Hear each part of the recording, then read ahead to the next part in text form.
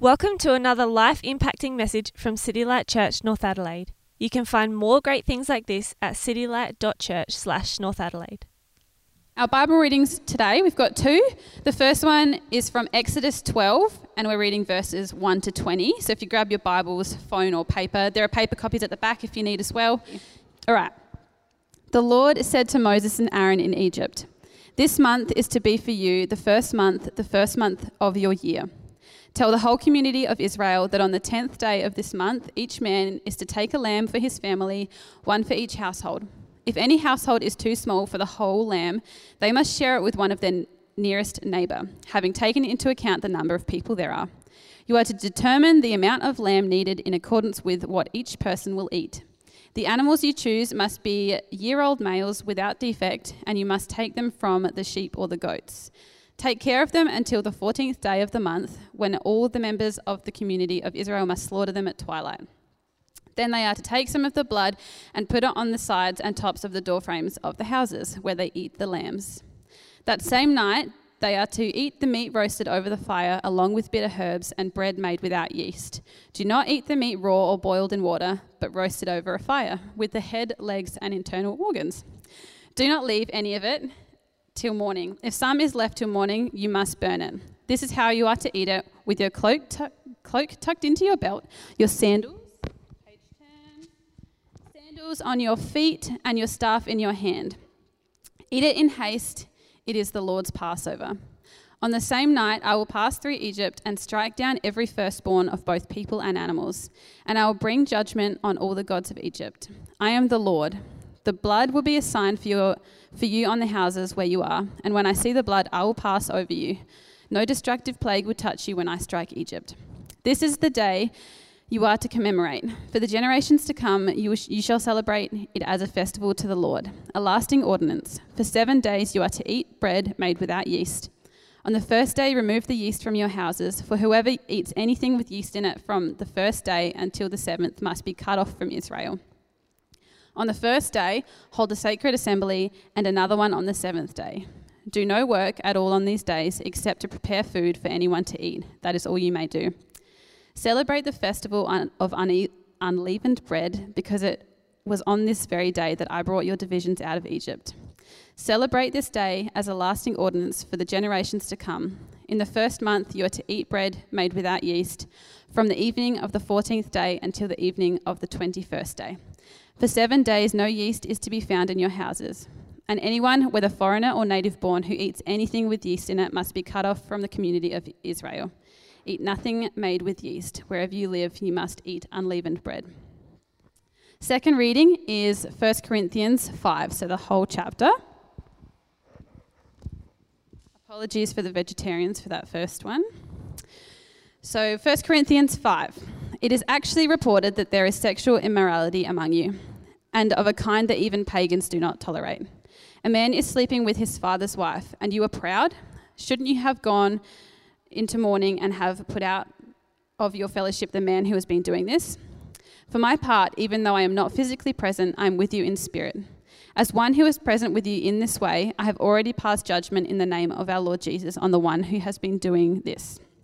So when you are assembled, and I am with you in spirit, and the power of our Lord Jesus is present, hand this man over to Satan for the destruction of the flesh, so that his spirit may be saved on the day of the Lord. Your boasting is no good. Don't you know that a little yeast leavens the whole batch of dough? Get rid of the old yeast so that you may be a new unleavened batch, as you really are. For Christ, our Passover lamb, has been sacrificed. Therefore, let us keep the festival not with the old bread leavened with malice and wickedness, but with the unleavened bread of sincerity and truth. I wrote to you in my letter not to associate with sexually immoral people, not at all meaning the people of this world who are immoral, or the greedy and swindlers, or idolaters. In that case, you would have to leave this world. But now I'm writing to you, you must not associate with anyone who claims to be a brother or sister but is sexually immoral or greedy, an idolater or slanderer, a drunkard or swindler. Do not eat with such people. What business is it of mine to judge those outside of the church? Are you not to judge those inside?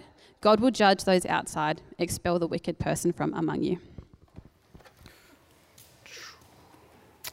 Thanks, Lauren. Please keep 1 Corinthians chapter 5 open if you were tempted to close it. That's where we are today as we carry on in our series through 1 Corinthians. Good morning, everyone. If you don't know who I am, I'm Jacko, or Simon, lead pastor here at City Light Church, North Adelaide. And I, like Lauren, hopefully like all of us, I'm looking forward to celebrating our 4th birthday with a picnic at something called Bush Park down that way. But it should be a good day. It's really nice to see you. Again, do keep that part of God's Word open. There's a bunch of us away, sort of our regulars. As I was catching up with people this week, I was going, I'll see you on Sunday. And they're like, nah, man, I'm going here. And I'm like, oh, really? And then I met up with someone else. I'll see you Sunday. Nah, I won't be there. I'm going there. And I'm like, oh my gosh, is anyone going to come to church on Sunday? So welcome. I'm going to pray now. I'm going to pray for those, particularly those of us who are traveling this weekend, this long weekend, and also for us as we now come to God's Word, that we would hear God speak to us through this, what is quite a challenging text, 1 Corinthians chapter 5. Would you pray with me? Let's pray. Heavenly Father, we thank you and praise you for your grace and your mercy towards us. Father, we thank you that you are the God, and in your goodness, you shower rain upon the righteous and the unrighteous. Father, you give rest to us all, and we thank you for, this country that we live in that has these things called long weekends. We thank you for, the ability for many of us to just relax this weekend and to rest a little bit. Father, we pray, particularly this morning for those among us here in our family at North who are unable to be with us today in person because they are travelling around our state and abroad. We pray for them, Lord, that they would be refreshed and encouraged and rested. Father, we pray particularly as well that they would be safe as they journey around and would return to us safely, we pray. Lord, and we pray for ourselves now as we come to your word. Father, please do speak to us through your word by the Spirit, that we would see Jesus. Speak to us through your word by the Spirit, that we would hear Jesus, and speak through your word by your Spirit, that we would love Jesus. And it's in Jesus' name that we pray. Amen. Amen. I've got a question on the screen for you, and it's a question I'm going to get you to turn to the people around you for about 38 seconds to talk about, okay? And that's the question. What does it look like to love someone well? What does it look like to love someone well? All right, turn to the person next to you, have a quick chat. And if you're getting quick, you can ask the question and force them to answer it. But go, have a quick chat. Go, give you a moment. As always, I reckon you guys could just keep talking forever, but that's a good thing. Anyone want to shout out what someone else said? No, shout out what they said maybe in answer to what does it look like to love someone well? Anyone want to? Unconditional love, yeah, sure. Any other thoughts? Don't be shy. We're all friends, Forgive well. Yeah, absolutely, yeah. It's good. Anyone else? Last takers. Yeah. Loving without expectation, of sort of receiving something back. Is that sort of, absolutely. It's good, yeah, thanks for sharing. What does it look like to love someone well? I came across this article, there you go, Tough Love, my most excruciating night as a parent. This mother describes what loving her 18-year-old drug-addicted son looked like in this article. That was published in 2017. Under that title, My Most Excruciating Night as a Parent. In it, she details her son's journey to kind of absolute rock bottom. At one point, the police found the son passed out in his car, and they took him to the police station, then onwards to prison. But she says that wasn't her most excruciating night. A few weeks later, she describes finding him unconscious in his bedroom at home. And again, she says that wasn't my most excruciating night.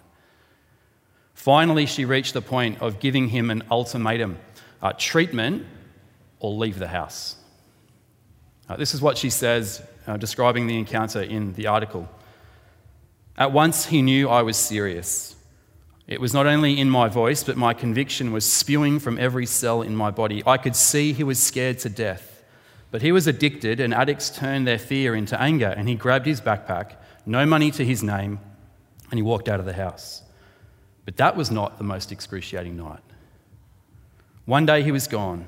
One day turned into 4 days, which turned into more days. I have no idea where he was. I had no idea where he was. I had no idea if he would ever come home and get help. I didn't know if he was alive. I couldn't eat, sleep, or communicate. I tried searching for him to no avail. I was fully absorbed in this experience, and the longer it went on, the sicker I became. On the 10th night, around midnight, I heard a light tap at my door. "Mum, let me in, Mum." Open the door. I was scared to death. My heart was beating so hard it felt like tiny earthquakes in my chest. I opened the door slightly. Standing before me was my dirty, stick-thin, pale, sunken-eyed son. "Mum, I need a place to sleep. I'm cold and hungry. Please." As my heart sliced itself up, I said, "You don't live here anymore. You made that decision 10 days ago. You need to leave." I was turning my son away at the entrance to our home.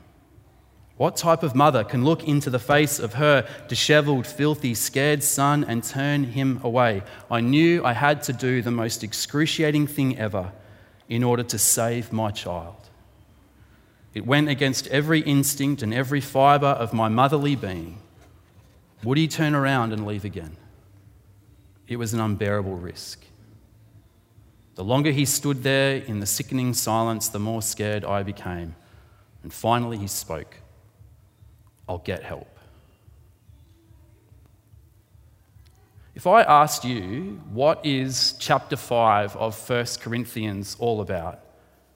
I wonder what words would come to your mind. What Lauren just read. Maybe judgment, anger, punishment, severity, OTT, a bit over the top, intolerant. How about love? How about love? The pastor and martyr Dietrich Bonhoeffer said this on the screen: "Nothing can be more cruel than the leniency which abandons others to sin. Nothing can be more compassionate than that severe reprimand which calls another Christian in one's community back from the path of sin." As we've seen over the past few weeks, as we've opened up the letter of 1 Corinthians, the Corinthian church, this group of men and women in AD 55, are in danger. What's the danger? They are ignoring sin in themselves and in others, so much so that they can't see sin anymore. And how does Paul respond? Well, he first points out the danger of not confronting our own sin, their own sin as followers of Jesus in AD 55. But we have to ask the question as we come into this text, right? How did the church get to that point? How did they get to the point, right, where they no longer see sin in themselves, they no longer see sin in others, and they just sort of don't see sin at all anymore? How did they get there? How did they get to that point? Well, a man in the church at Corinth is sleeping with his dad's wife. That's the scenario. Have a look at verse 1. "It is actually reported that there is sexual immorality among you, and of a kind that even pagans do not tolerate. A man is sleeping with his father's wife." Heads up, right? Just as we ended this, it's not going to be a particularly joyful sermon this morning. Last time I said that, I kind of made some jokes. I don't think I've got many jokes this morning. It's a pretty heavy-hitting message. It's reported that there is sexual immorality among you, and of a kind that even the pagans don't tolerate. A man is sleeping with his father's wife. The verb tense in the original language makes it clear that this is not like just a one-night stand or a one-off event. This is repeated, continual, unrepented kind of activity. It's probable that the woman involved is not even a believer herself. That's why the blame seems to be squarely put onto the man. She may, of course, not even be complicit in this activity. It also seems like the woman was not the man's own mother. If it had been, I think Paul would have sort of made that really clear for us. So it's almost definitely not a case of incest, as the NIV subheading unhelpfully suggests, if that's what you've got in front of you. But rather, we're dealing with a man who is sleeping with his stepmother. It's an act of immorality that was still frowned upon by the surrounding daily current culture of the time. It should have been unthinkable for the people of God. And yet the church was not responding. They weren't dealing with it. Worse, they were sending the message that they kind of actually didn't really care. They weren't really bothered about it. Now, many people today, right, you might be here today and you think, great, I've come to church, I've been to church for ages and the church is still talking about sex. Is the church ever going to stop talking about sex? And in particular, prohibiting sex and highlighting the dangers of sexual sin. Perhaps you're going, man, the church just elevates sexual sin so much higher than all the other sins. What are they on about?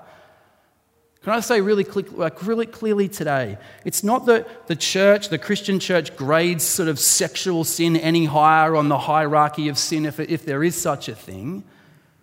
But see, the impact of sexual sin is so much more pervasive often than other particular sins. And the abuse of God's gift of sex can be and often is a highway for many people out of the Christian faith, out of the Christian life. As we see with this man in verse 1.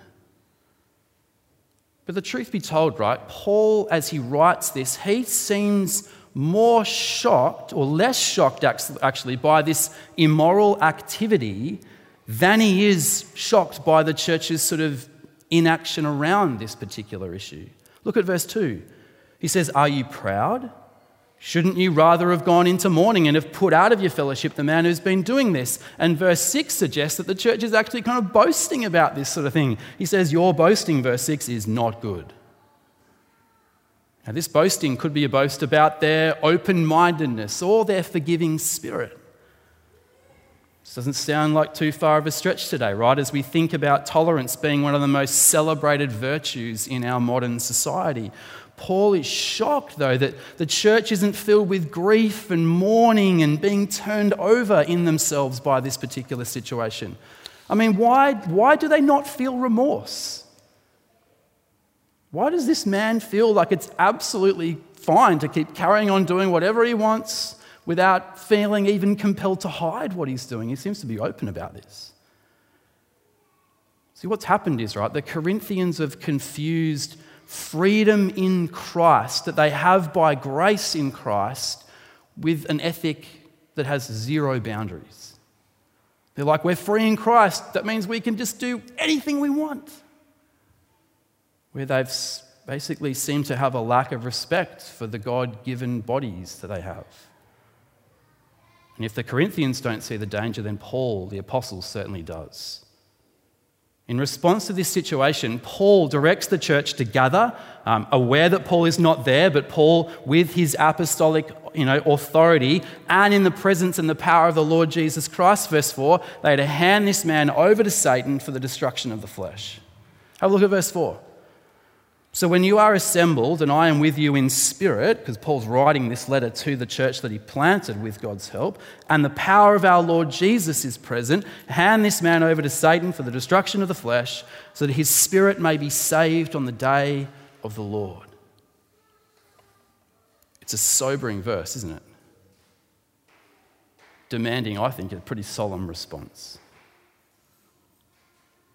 It's a verse that should remind us all of the seriousness of sin, our own sin, and actually cause us to grieve over it. Sin being our rejection of God's loving right rule over our lives, how he's designed us to live.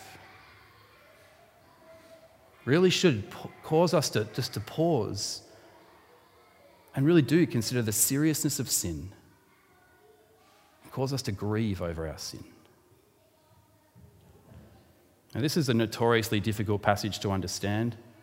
I mean, what does it mean to hand someone over to Satan for the destruction of the flesh? That sounds a bit OTT, doesn't it? Sounds a little bit excessive. I mean, how could you think handing someone over to Satan will kind of save them? That seems like the very opposite. But like that mother of the drug addict we heard from right at the beginning, Paul is willing to take this excruciating action, not because it brings him some kind of sadistic joy or some weird sense of satisfaction, but because he wishes this man be saved. It's an act of tough love, you'd agree. And it no doubt goes against every fibre, every instinct that the Apostle Paul has to exclude someone from the family where Christ reigns, so they're no longer welcome to hang out with the church, they're no longer welcome to participate in the Lord's Supper. And we're to think twice, verse 11, about having him or her round to our house for a barbecue or dinner. Now, of course, verses 9 and 10, if you caught that as we went through, it's not preventing us from welcoming a not yet Christian sort of into our home, which is an important corrective that Paul gives us here. The point is, we're no longer to treat this brother or sister in Christ as a member of the family. They live outside now of Christ's church, where Satan still exercises his authority. And with every fibre of Paul's being, he's praying that this action will drive this man to his knees in repentance, that he'll see the error of his ways and turn back and throw himself back into the loving arms of Christ and his grace and his mercy. So Paul, reluctant to hand over this man into the hands of Satan, like the mother in our story, reluctant to hand her son over to the streets.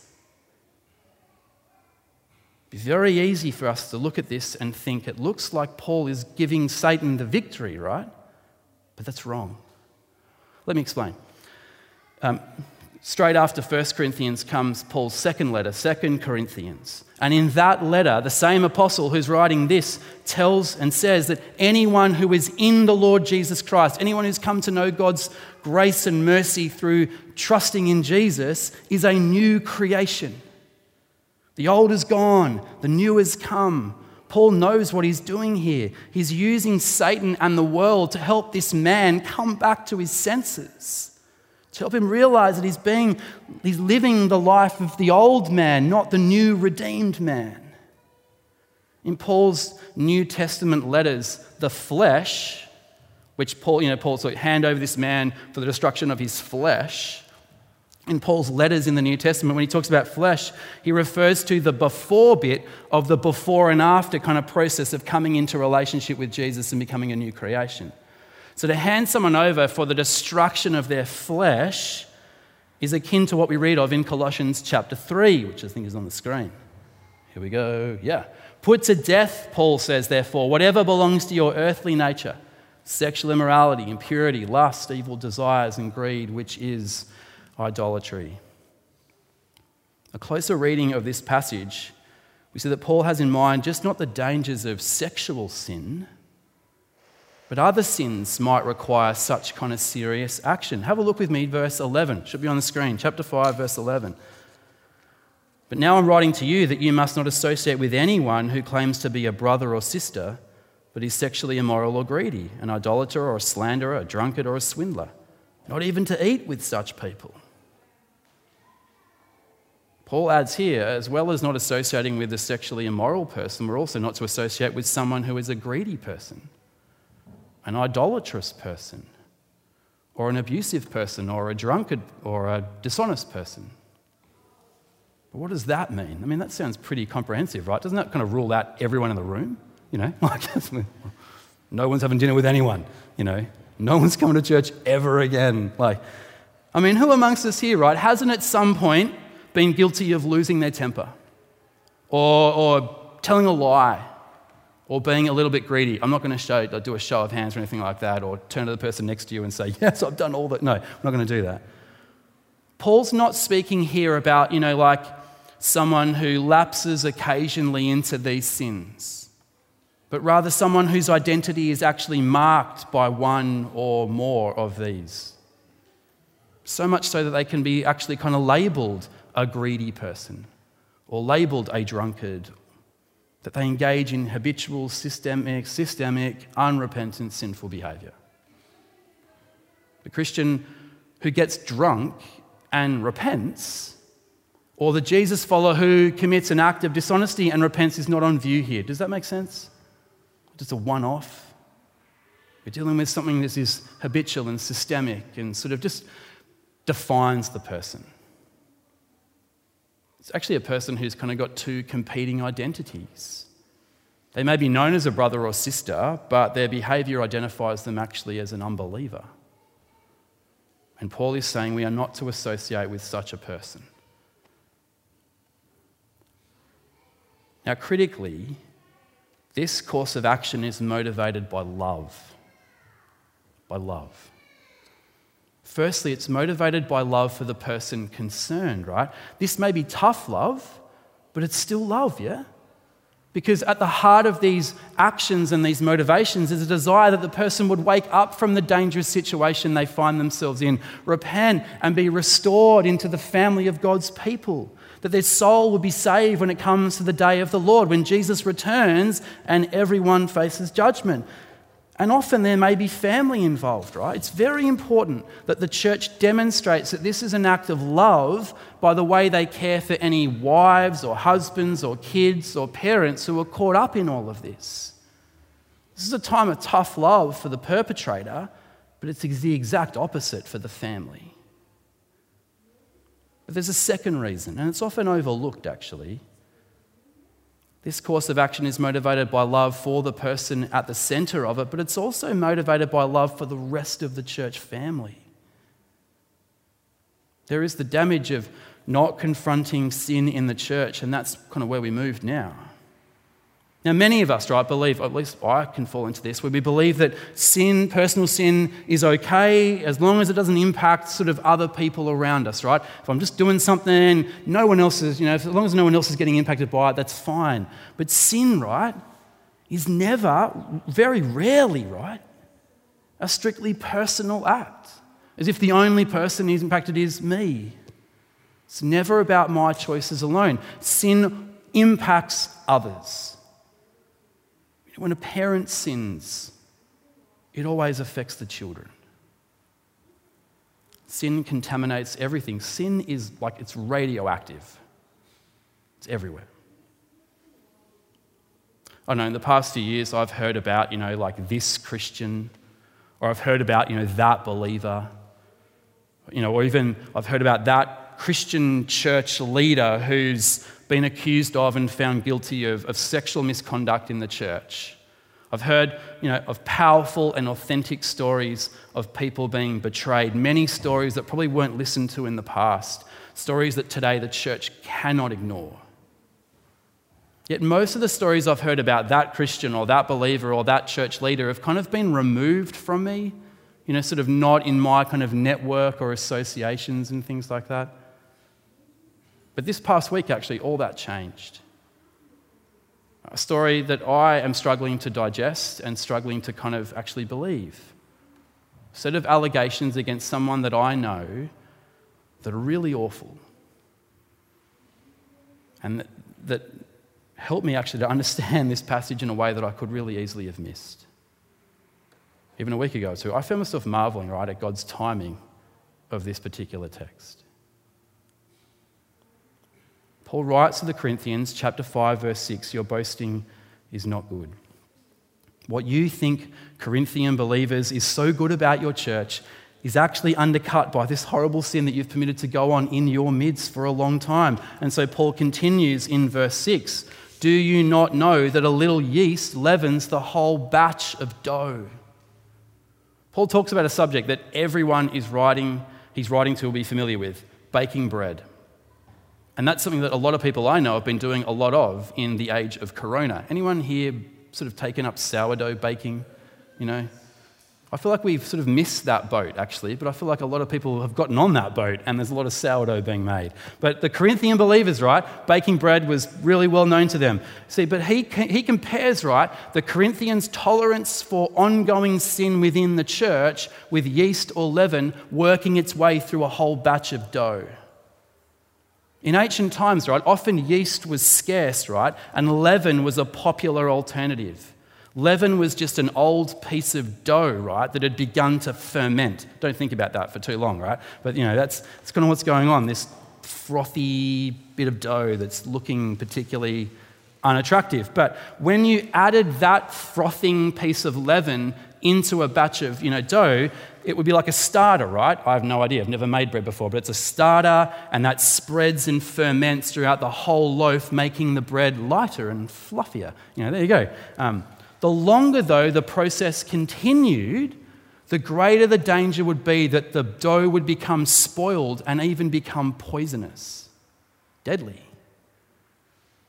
And when the dough became poisonous and deadly, then you'd hopefully want to destroy that, right? And then start the process all over again. Do you understand that? That's what's going on here. It's a picture of the way that sin can just spread and ferment through a church family. I heard from a church leader actually earlier this year, pre the age of Corona. I heard from a church leader earlier this year that within 1 year of their former church leader committing adultery, 5 other leaders in that same church had committed the same thing. Spread. And it makes sense, right? The leaven had infected the whole church. And it makes sense that Paul says in verse 7, get rid of the old leaven completely. The background of that comes from the Old Testament and the Jewish Passover festival. That's why, Lauren, we read about lambs and barbecues and things like that in Exodus chapter 12. The Old Testament Passover festival, which would remind God's original people, the Israelites, of when they were exited out of, when they were saved from slavery in Egypt under the oppression of Egypt and the Pharaoh. At that time, right, the whole nation of Israel was commanded to throw away all of their leaven and flee from slavery and oppression in Egypt. Flee from evil and sin and idolatry. Flee from Pharaoh. Flee from the author of sin and evil, Satan. That's why each year during the Feast of Unleavened Bread, Jews cleanse their home of all yeast and all leaven, and that many of them still do it even today. What Paul is saying, sin is like leaven. It's unclean, it's corrupting, it's poisonous, and it just takes a little bit of sin to leaven the whole batch. He says that these sins that you're turning a blind eye to, AD 55, that you're failing to address are actually a really big deal. They're having a leavening effect in your life and in the life of the whole church family. Now, let me be really clear on what Paul is not saying. He isn't saying that the rest of the church at Corinth is like a perfect bunch of people and there's just this one kind of starter, sourdough starter guy in the church, sticking out like a sore thumb. No, Paul is saying, actually, we're all sinners. Everyone at the church at Corinth, you're all sinners. Everyone here, we're all sinners. Each one of us. God doesn't require perfection from us to remain in his church. He does require perfection, but it's not ours. It's given to us as a free gift through faith in the Lord Jesus Christ, the only sinless, perfect one. Perfection is not also an ongoing requirement to sort of stay within the church family, but repentance is. Paul is saying that our lives should be marked by ongoing repentance, identifying our sin, and throwing ourselves afresh into the hands of our good and kind and gracious and merciful God, and trusting him over again. Trusting in Christ, right? The Passover lamb who was sacrificed once and for all time for our sin. End of verse 7. That's what he says. We don't need to be perfect to come into the family of God. We need to trust in the Lord Jesus Christ. God doesn't expect from us ongoing perfection, but he does require from us ongoing repentance. A recognition that we're not perfect yet. One day we will be.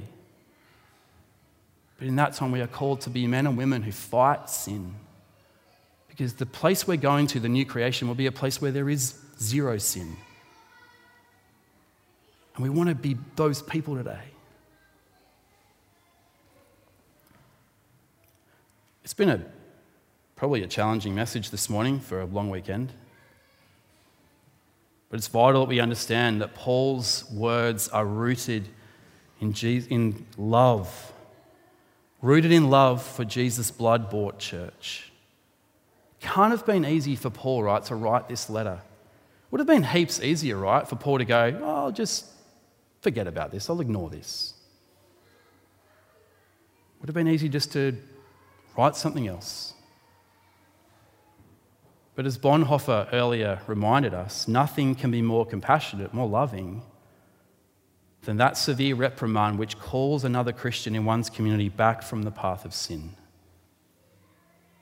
Paul extends his love to the church a little further with a final plea in the middle of verse 7. He says, "Get rid of the old yeast so that you may be a new unleavened batch, as you really are." He's saying, become what you already are. Back in chapter 1, verse 2, Paul addresses the members of this church in Corinth. He says, "You are those sanctified in Christ Jesus, called to be what? Holy, set apart for God's purposes. The old flesh is gone." He says, "You're a new creation." And we've been called to be the light of the world, to live lives that reflect the work of God's grace and his mercy in our lives. This is who we really are. So verse 8, "Therefore, let us keep the festival, not with the old bread leavened with malice and wickedness, but with the unleavened bread of sincerity and truth." Paul says, let's keep the festival. He says, let's be Passover people. Not just once a year, but every day. People who live every day in the wonderful light of the atoning sacrifice of Jesus. I don't know, if this year, 2020, and what I've now called the age of Corona, if the age of Corona is doing anything for many of us, right, it's just giving us an opportunity, right, to reset, to reevaluate who we really are, what really matters to us. I mean, here's a question for you. Do you depend entirely on the sacrifice of Jesus Christ to cleanse you of your sin? If yes, then we are called with the help of the Holy Spirit to pursue that calling to which we by grace have been called to live as saints, not those funky saints that you see pictured with halos around their heads, but saints, men and women called into the kingdom, called into the family of God's people. Clean out, Paul says, any rotten leaven in your life that is dragging you back into old patterns of the ways you used to be. Do you know that Christ has created you to be a fresh, holy, new batch of dough for his glorious purposes? If yes, then celebrate the Passover festival every day. This is not in my notes. Adele's in kids' church, so I can say this because she's not going to give me that look of like, don't go there, because you should do this. Look at the time. No, this is very much an aside. In our DG the other night, it was just brought up, right, that this person said, "I've been at our church for a long time, and no one's actually rebuked me before. No one's rebuked me. No one sort of pulled me up and said, oh, that's probably not great for you. Turn away from that and turn back to Christ." It was just something that stood out to me. And perhaps here, right, where the church at Corinth was prone just to overlook stuff. And yet we've seen here the danger of what that can be. I found that a really challenging comment. The person who said that, the next hour just rebuke. No, I didn't do that. But I think we want to be a church in love, right? And when we see someone in our church making a decision it's like they're walking to the edge of a cliff and there's like a 400-meter drop onto some rocks below. You don't just say, "Oh yeah, keep going. It's going to be fun down there." You don't do that, right? We grab them and we say, "Don't do that. It's not going to end well for you, and if we don't stop there, it's not going to end well for all of us." Just a word. As I finish, let's go back to the story of the mum and her drug-addicted son. I don't know, maybe you need help this morning. The son was only able to return home when he had finally acknowledged that he needed help. Maybe you're here this morning and you're trapped. There's a sin in your life which you just can't, it's got you. Are you living a secret life? Do you long to change and become who you already are in Jesus? Then begin by being honest. Honest with yourself. Honest with those you love. Honest with God. I'm just going to give us a moment before I pray, before we sing, just to in your own space, in your own time, just to reflect, maybe pray. Think about maybe those parts of your life where you're just drifting back to the old person and not embracing the new. Just ask God to help you in that space, and then I'll pray. How about we do that? Give you a few minutes. Let's pray.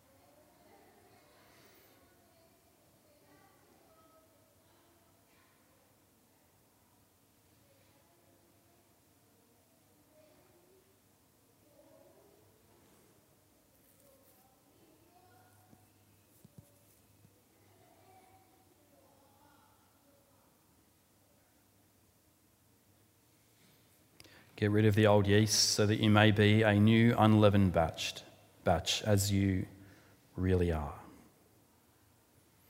Heavenly Father, we praise you and thank you this morning for the Lord Jesus, your one and only Son, who laid down his life for sinners like us. Father, we thank you for Jesus' sinlessness. Thank you for his obedience to you. Thank you for his perfection. And Lord, thank you for the good news of the gospel that reminds us that we don't have to have it all together before we come to you. In fact, you call us to come as we are. Thank you for the gift that you've given us of repentance and faith in Jesus. And thank you that when we trust Jesus, Lord, Jesus' perfection becomes ours. Jesus' righteousness becomes ours. And we remind, we don't deserve that. It's all of grace. We also praise you, Lord, that you've called us into your family to be lights in this world, pointing to Jesus. And so we pray that we would live lives empowered by your Spirit, fueled by your grace, that seek to live in a way that honors Jesus and your grace and mercy to us. Father, pray for us here this morning who come with all kinds of flaws and foibles and battles and issues. Father, we thank you that nothing is too hard for you. I pray for any brother or sister here this morning who feels trapped in a particular sin, that, Father, they would come and do business with you this morning and throw themselves afresh into your hands. Father, thank you that you're the great God who helps us overcome. And so, Father, help us to grow and become who we really are, beloved children of yours. And Father, we pray as well that we would be a community who, when we see a brother or sister making decisions which are outside of your will and outside of your word, and we see that as being dangerous to them, that we'd be courageous and brave enough and loving enough to speak with them. Not for any sense of satisfaction or joy for ourselves, but for the good of our brother or sister, because we love them. So, Lord, help us, we pray. In Jesus' name. Amen. Thank you for listening to audio from City Light Church, North Adelaide. We hope you found it helpful, and we'd love for you to share this message with others. For more great content, more information about City Light Church, or to donate to the work of City Light Church, North Adelaide, visit us at citylight.church/North Adelaide.